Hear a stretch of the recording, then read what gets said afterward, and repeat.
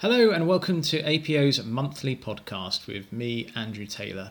I'm the music director of APO, and every month I have a couple of APO members join me for a bit of a chat about what it is to be a member of APO and all the latest news.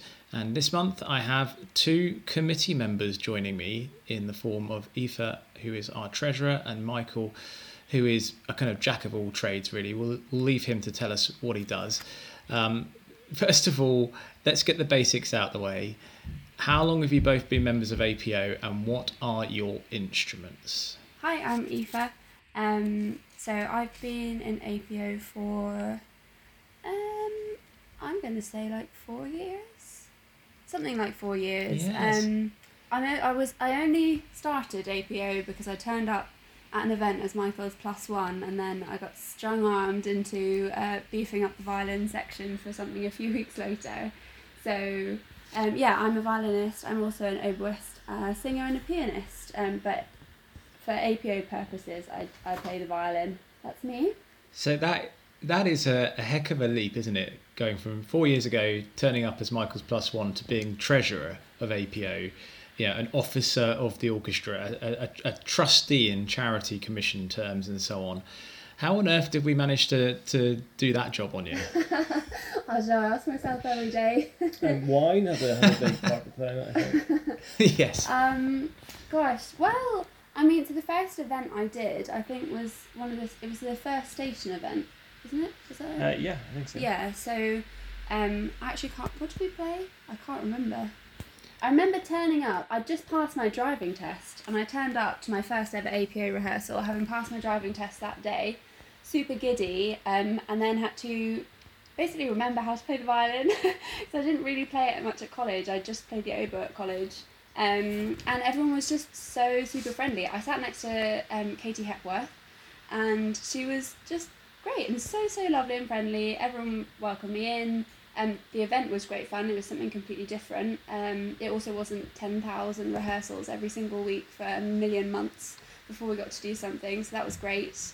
Out of college it was fantastic because I didn't have access to the level of music making that I would have done there, I guess. So it was a great introduction to the sort of adult amateur scene, I guess. So from there I got more and more involved. I've done some concert managing, sort of professionally in London, so then I decided that I'd kind of help out with that. And then last year I felt bad that Emily had to keep standing in to be treasurer, so it was a spur of the moment decision in the AGM to say I'll do some treasuring, I'll look after some treasure.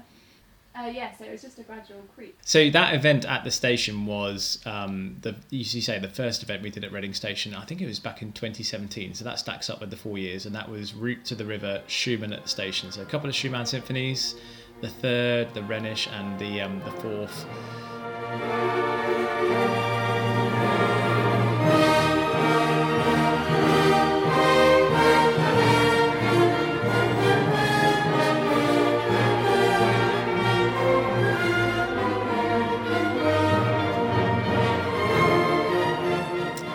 Commissions as well, including one by Derry Lewis that we talked about on the last podcast, and one by Alice Knight, who we'll talk about in a minute. It was part of our Dress Up to Stay In event that happened recently, which we'll come back to. But Michael, I shouldn't leave you out of the detail, as it were. Aoife mentioned she plays the oboe. Of course, some people might know I play the oboe, and we are staging a bit of an oboe takeover because that has been your role in APO for how many years now? Well, exactly. Staging an oboe takeover. What's the oboe takeover? Yeah, exactly. I try to bring as many as I can. So I auditioned in October of 2011. Believe it or not. No. Yeah, I moved. Seriously, that long ago. I know. I moved to England, and actually, people may know Caroline Brett, one of the flautists who's been in APO for a very, very long time. Her and her husband Tommy plays French horn. And I moved to Oxford, and I was just trying to get to play somewhere. I was depping as an orchestra in Abingdon, and because their principal was off for a night. So at the end of the rehearsal, Caroline, in a very straightforward fashion, said, you're good, audition for him. So I was given a piece of paper with your number on it. I had no idea who you were, or indeed who the orchestra were. So I think I rang up, we had a little chat. I went to Bluecoat and we were playing in the Buttery. I was being super nervous because I heard all these other oboist players. I was like, oh well, I'm never getting this. Yeah, and there were some really good players auditioning that night as well. So goodness knows how you got in. Well, exactly. It must have been my charm. That was your first mistake. So yeah, I auditioned, and then I say very very soon after, I think even that night, maybe heard that I got it, and then the rest is history. So my first concert, actually, I looked this up today, and my goodness, when we looked up, I was looking up, I was like, oh my, I've done that many concerts. So I have done 21 concerts with APO, and my first concert was on 21st of January, 2012. And that was RAC Symphony No. 2, and also the 10-year anniversary of Young Composers. So variations on Summer's Coming In. So yeah, that's been that's been my first concert, and so we're looking at a good 10 years almost. Good 10 years service. I remember that audition really really well. We gave you a really nasty quick study. From Beethoven 9, I think it was. Yeah, that as well. Yeah, there's some excerpts. So there was that, and then I remember Telemann as well. So yeah, it was all good fun. Yeah, and so talking about auditions and horror stories from auditions reminds me of something we've done recently with APO, it's just good to talk about what's happened since the last podcast. I can't believe that in the last podcast, which we recorded it sort of mid-January, and I didn't mention it at the time because it was something that was just came to being in a very short space of time, and it was just an idea at that stage. But we've had an event called Dress Up to Stay In since the last podcast, which we put on with Amelia Conway-Jones from Musicians for Musicians, and one of the things that happened at that event, which we'll talk through a little bit more in a moment, is that after the formal concert of recordings that we put on with special guests and so on, quite a lot of people stayed behind for kind of a virtual pub, and you had this brilliant mixture of professional musicians of the highest standing with us talking about all sorts of things, including audition nightmares, and what goes on in virtual dress up to stay in pub stays in virtual dress up to stay in pub. But there were some absolutely terrific they were terrific stories, and actually, Aoife, that was kind of your fault that it all worked out like that, because you hooked us up with Amelia, didn't you, because you know her of old? Well, not really of old. When I moved to London, I moved in with a friend in Ealing, and we lived in one of those big old sort of, when they were all still one house, they would be absolutely colossal, but it was sort of carved up into 4 flats. Yeah. And we lived upstairs, and whenever I would leave for work in the morning and come back in the evening, I would hear either a bit of piano or some outstanding violin playing. I couldn't actually figure out which flat it was coming from, but eventually, I can't even remember how. Oh, it involves someone getting locked out, a train to St Albans, all sorts of stuff. But we, myself and my flatmate, ended up getting to know Stacey and Amelia downstairs, and what a wonderful thing. So Amelia is a professional violinist, and her partner Stacey is also a musician as well. But yeah, so I can't actually remember. Oh, it's because of the COVID concert. That's how I introduced you to Amelia, and then it's turned into a fruitful partnership. So if anybody doesn't know the story, I saw a tweet from the organist and conductor Anna Lapwood, where it was a Saturday night and in January, and she had a really glamorous new dress that she decided to put on to watch Netflix, because as a musician she's not going to get any other chance to wear it for months and months because of COVID. And so to make herself feel a bit better, she got herself dressed up and then sat and watched the telly. And so I immediately appropriated this idea and said, well, let's do it for February the 6th, because that's when we would have had a big concert. And it's the first time in 15 years we haven't had a big concert either at the end of January or the beginning of February. And we were all feeling a little bit down about it in January, because January is usually full of APO rehearsal weekends and very busy.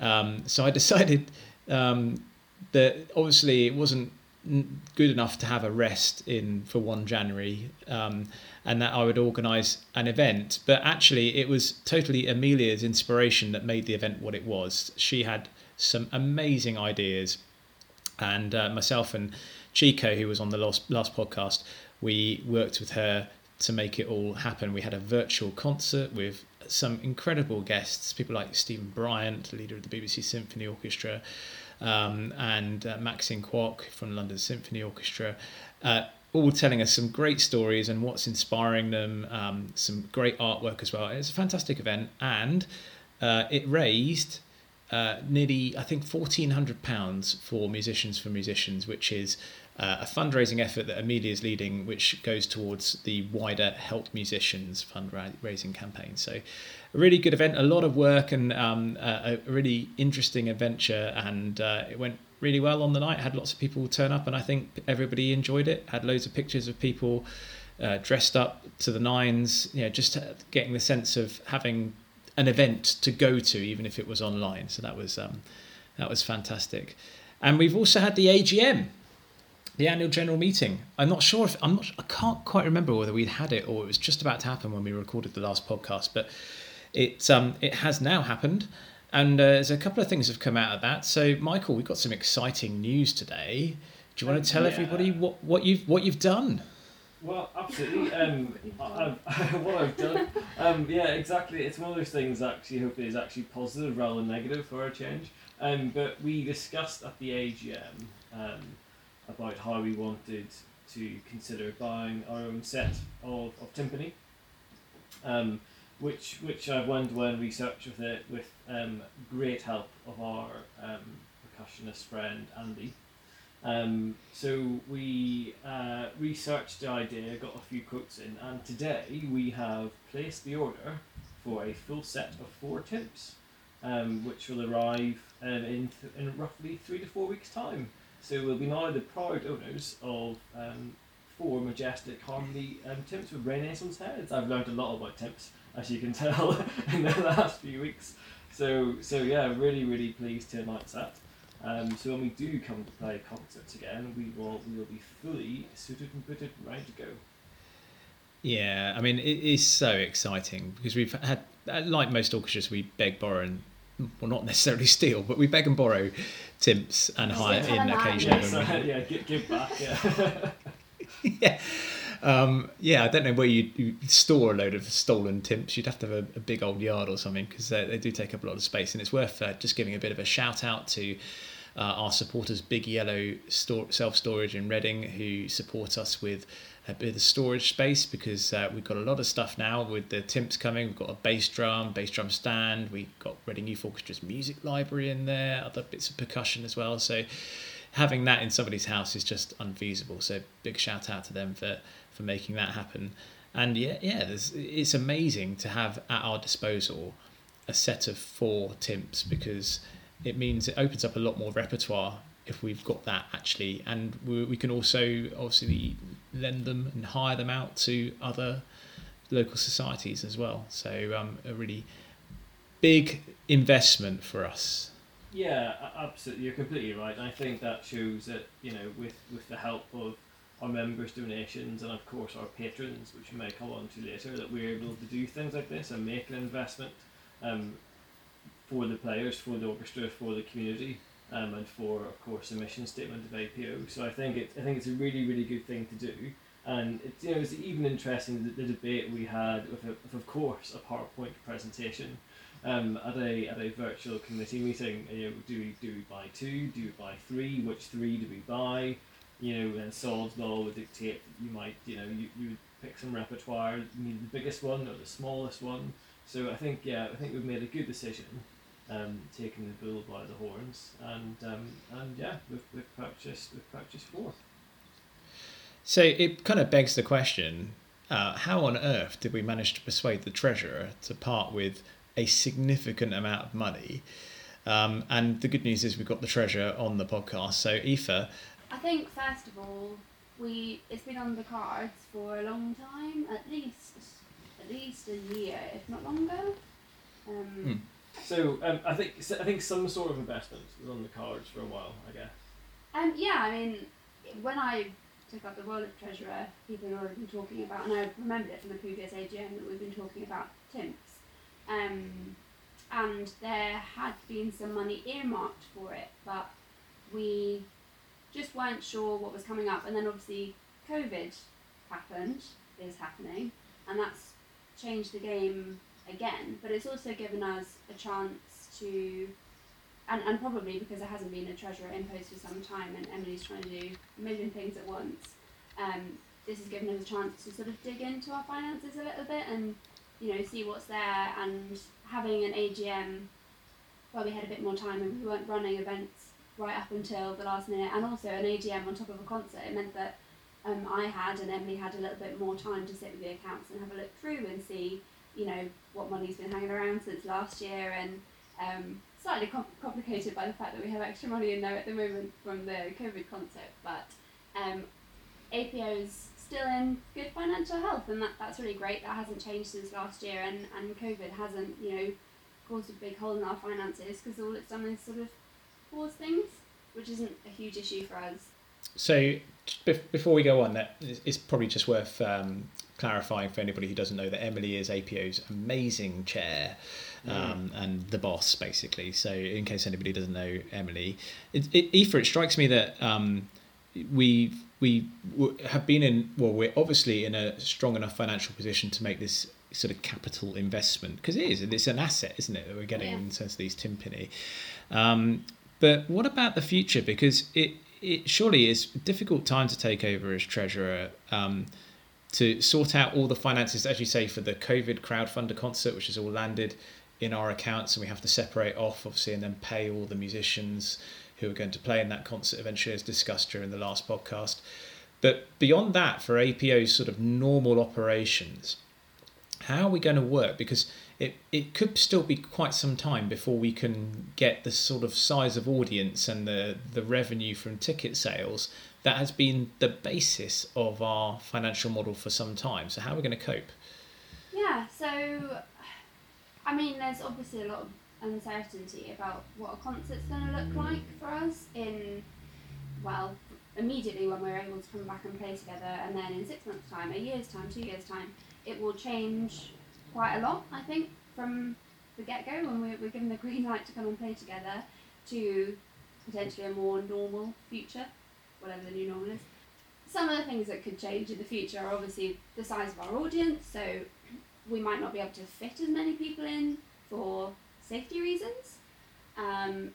We could start with a really tiny available ticket sales, and that will increase in the future, hopefully. But then it's also likely that people are going to be a bit nervous about coming back to concerts, and we might also need more space for the orchestra. So there's lots of things to take into consideration in terms of how do we fit people in. It's not going to be the same, pack them in, pack them high that we did before, within fire safety standards, obviously. So that's going to be pretty different. But it's also things like cleaning costs, that they may go up. Concert halls are going to be trying to recoup some of the money that they've lost over the last year and a half, however long it is, before we can get back in. The venues that we use for our weekend rehearsals, they may not be available to us as they were before. We may have to pay for them, pay for extra cleaning, that kind of thing. So we don't know the answer to any of this at the moment. So, I mean, this is what we're grappling with at the moment, and this is what we've had to figure out before we decided, we can go ahead and spend, a bunch of money on TIMPs.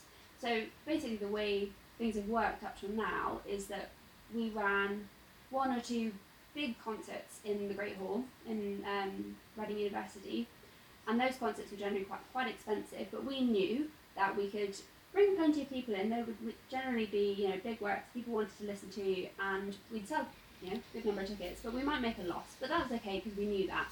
And then we'd run maybe a smaller concert in St Joseph's, also in Reading, in usually May kind of time, and that would be a cheaper concert for us.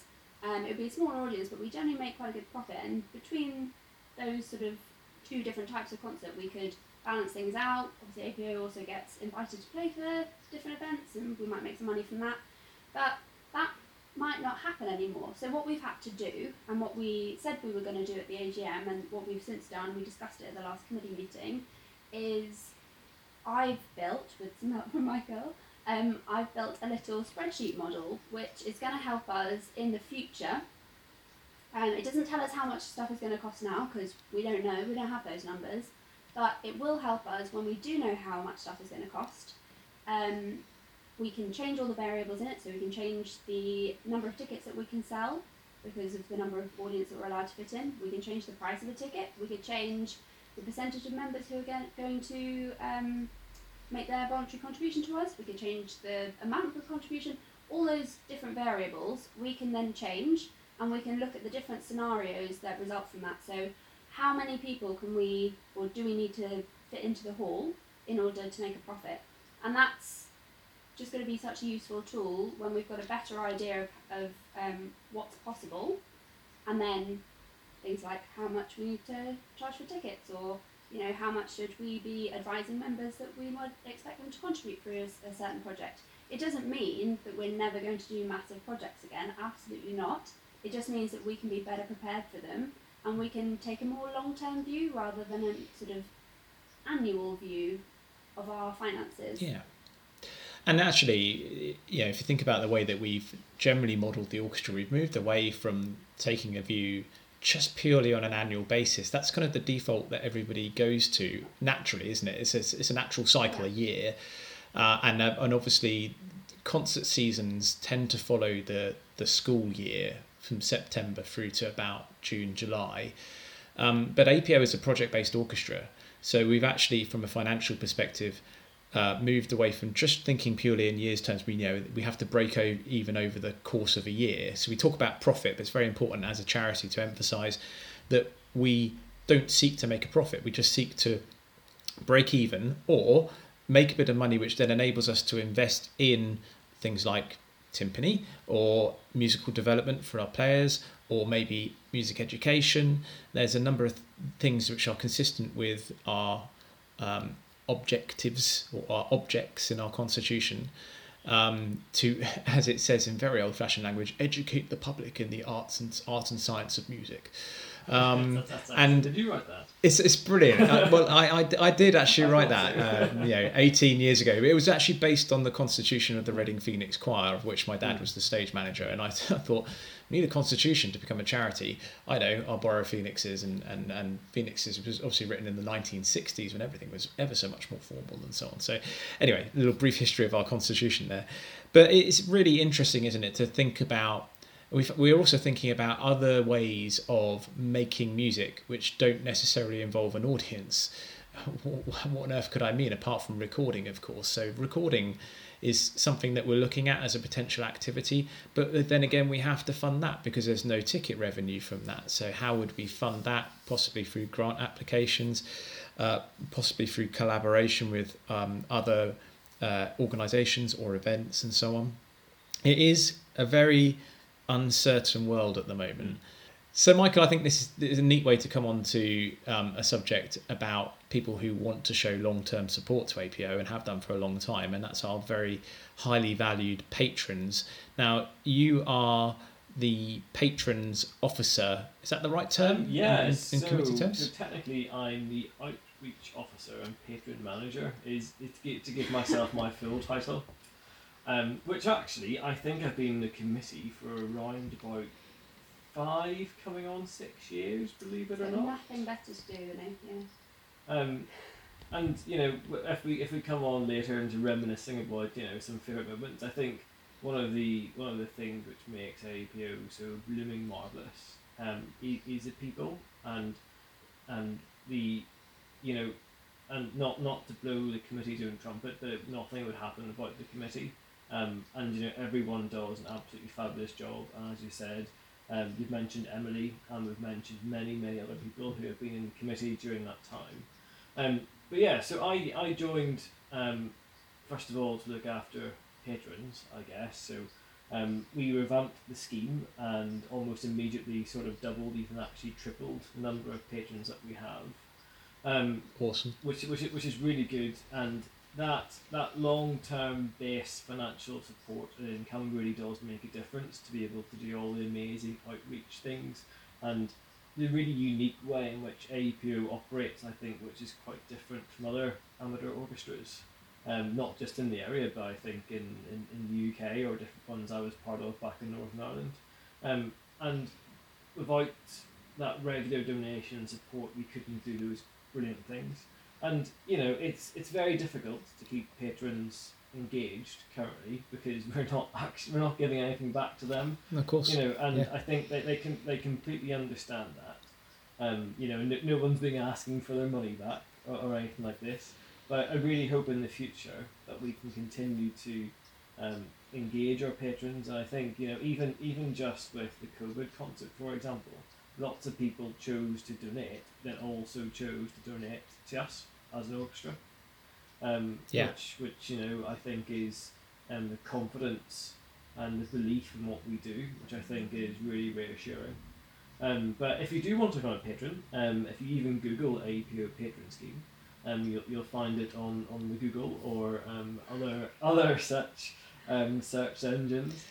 Other search engines are indeed. I don't think I'm employed by the BBC, but yes, other search engines indeed are available. I feel like you need a number to call. Well, have on an infomercial. Or if you've been affected by by lack of musical variety in your life, please call this number. Exactly. But when we do have a standard concert, being a member of the patron scheme, it can give you up to 3 tickets for your guests so you can invite people to the concert. The money also goes towards our concert version scheme. You also get a program. You can select your seats and just generally obviously have your thanks in the program as well. Also invited to open rehearsals. Again, all those amazing things that we absolutely cannot wait to do when we can. But it's as you said, it enables us to do the amazing things that we do, and that includes buying some tunes. Well, I think at the moment, especially over the last year, when we haven't been able to make that little bit of extra cash through concerts like we would normally, we haven't had to stop doing anything altogether. We've been able to put on lots of musically educational events for our members, and actually patrons were invited to the Christmas one, which was really great. But we wouldn't be able to do those things over a longer period of time, because who knows how long it's going to be before we can put on another concert and make money in a normal way. We wouldn't be able to put on those things for our members without the support of the patrons. So it's they're doing such a good thing even now, keeping along with their scheme, keeping up with their payments and everything. So we're really, really grateful to them. Absolutely. I was going to say that the thing obviously we say in the programme most of all is a big thank you to our patrons, because although there are all those benefits that Michael outlined, which obviously we haven't been able to fulfil all that well recently because of the lack of concerts, many of our patrons just give to the orchestra to support us generally, expecting nothing in return except the warm glow of knowing that their money is being well spent on furthering the power of music to move and excite and satisfy people's emotional needs, basically. So big up to our patrons, I think. Absolutely. Now we always end. We've done one podcast so far. It's a long-standing tradition that we end by asking one of our guests, although both chirped in last time. So Aoife, you're very welcome to chirp in too. But I thought I'd go to Michael as the elder person. So I was going to say elder statesman, but there's nothing statesman-like about Michael. I was going to say she reminds me enough that I'm a bit older. Yeah. Yeah, although you're both still younger than me, so let's can that talk that's straight away. That's all that matters.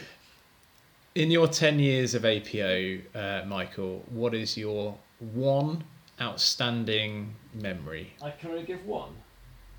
You can only give one. You can't do a Helen Miners and say, I- oh, here's I- three. So before I give you my one, I will bore you a little bit with. So in lunch today at work, I went on and had the wonderful list of past concerts, and oh my goodness me, did all those memories start flooding back? And I kind of, as Aoife mentioned, she sings, I sing as well. We were able to get to a few choir rehearsals, which is brilliant. In between lockdowns. But I haven't played oboe with APO since over a year ago since the Planets, and I kind of forgotten about it. Not because I wanted to, just because there's other things going on right now. It's just one of those things. But my goodness me, when I look back at those concerts, like all the memories and emotions came flooding back. I was like, goodness gracious, I miss this. So as a result, I wrote down some of my highlights, which unfortunately is more than one. This isn't highlights, Michael. This is like a full list. Yeah, no. So right, I'll answer your question properly, and probably the thing which meant one of the concerts that meant most to me actually was January 2014, when we did New World, Dvorak New World, and also we had Floss Campy. But the reason that one stood out so much is because I managed to get 9 engineers from work to come down to Reading, into the Great Hall, not the Great Hall, the Concert Hall, sorry, in Reading Town Centre to hear us play. So everyone was, just bearing in mind we live in Leamington Spa and I work in that sort of area. There were people from even sort of towards Birmingham. So I managed to convince 9 people to come down to the concert, and I absolutely loved it. A lot of them hadn't even heard fast music before, but I managed to convince them to come all the way down for a night at the promise of a couple of drinks afterwards on me, to listen to APO play, some absolutely fabulous music, and they couldn't believe it. And a few of them have come back again since. So I think if I had to pick one standout memory, because my parents aren't in England, they're in Northern Ireland. So when you have a concert, a lot of family and friends turn up. But at that time in particular, I was living in Oxford. The friends I had in Reading were purely from the orchestra. So to have a lot of support in the audience was quite nice, actually, to be honest. Well, that's just lovely, Michael, because it is a very personal thing, our music making, and a lot of our audience does consist of family and friends who come and support us, and it does mean a lot when you see familiar faces in the audience, especially when they haven't necessarily experienced the thrill of a live orchestra before. I'm just looking to remind myself of the commission in that concert. You mentioned Vorminen's Floss Campy, which one of our violas, Kat Hatton, was the soloist for, and then Dvorak's New World Symphony, his Symphony Number 9. I think December 2014, I'm frantically checking the website to make sure I get my facts right here. I think that was the year of, in fact, I definitely remember it because in the pictures you can see me grappling with a laptop and I know exactly headphones. What you're going to say. So this was our Young Composers Award commission that year was Biscuits, Beer and Bulbs by Michael Betteridge, which was an amazing piece. So Aoife, I don't know if you've ever heard about this piece. It's the only time I've ever had to conduct to a click track, because the way that Michael composed the motifs for the work was through taking archive speech footage of a gentleman who worked at the Huntley and Palmer's biscuit factory, which, if you don't know, Reading is famous for the 3 Bs, biscuits, beer and bulbs. And the biscuit factory basically went from the only remaining part of it now, which is by the big Prudential building on the King's Road, I think, yes, and ran all the way into basically Newtown. The area of Newtown in Reading was built for the Huntley and Palmer's biscuit factory workers. It was an enormous site. so there was he did this the speech from this gentleman sort of, you had a list of things the night before of what you had to do the next day, something like that, and then from that Michael would compose a theme which went not only with the rhythm but also the pitches of the speech, so ba-da-ba-dim ba-dum ba-dum ba-dum ba-da-ba-da-ba-dim ba-ba, like that, and that sort of got worked around the orchestra.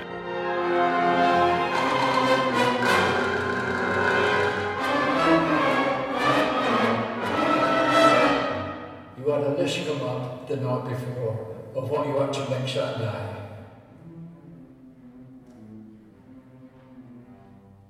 Small macaroons, sugar, butter,